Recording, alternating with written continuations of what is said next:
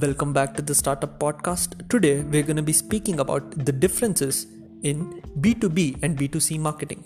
The different goals of B2B marketing and B2C marketing lead to difference in the B2B and B2C markets. The main differences are demand. B2B demand is derived because businesses buy product based on how much demand there is for the final consumer product. B2C demand is primarily because customers buy products based on their own wants and needs. Distribution. B2B products pass directly from the producer of the product to the business, while B2C products must additionally go through a wholesaler or retailer. Buying nature. B2B purchasing is a formal process done by professional buyers and sellers, while B2C purchasing is informal.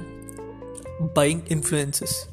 B2B purchasing is influenced by multiple people in various departments such as quality control, accounting, and logistics, while B2C marketing is only influenced by the person making the purchase and possibly a few others.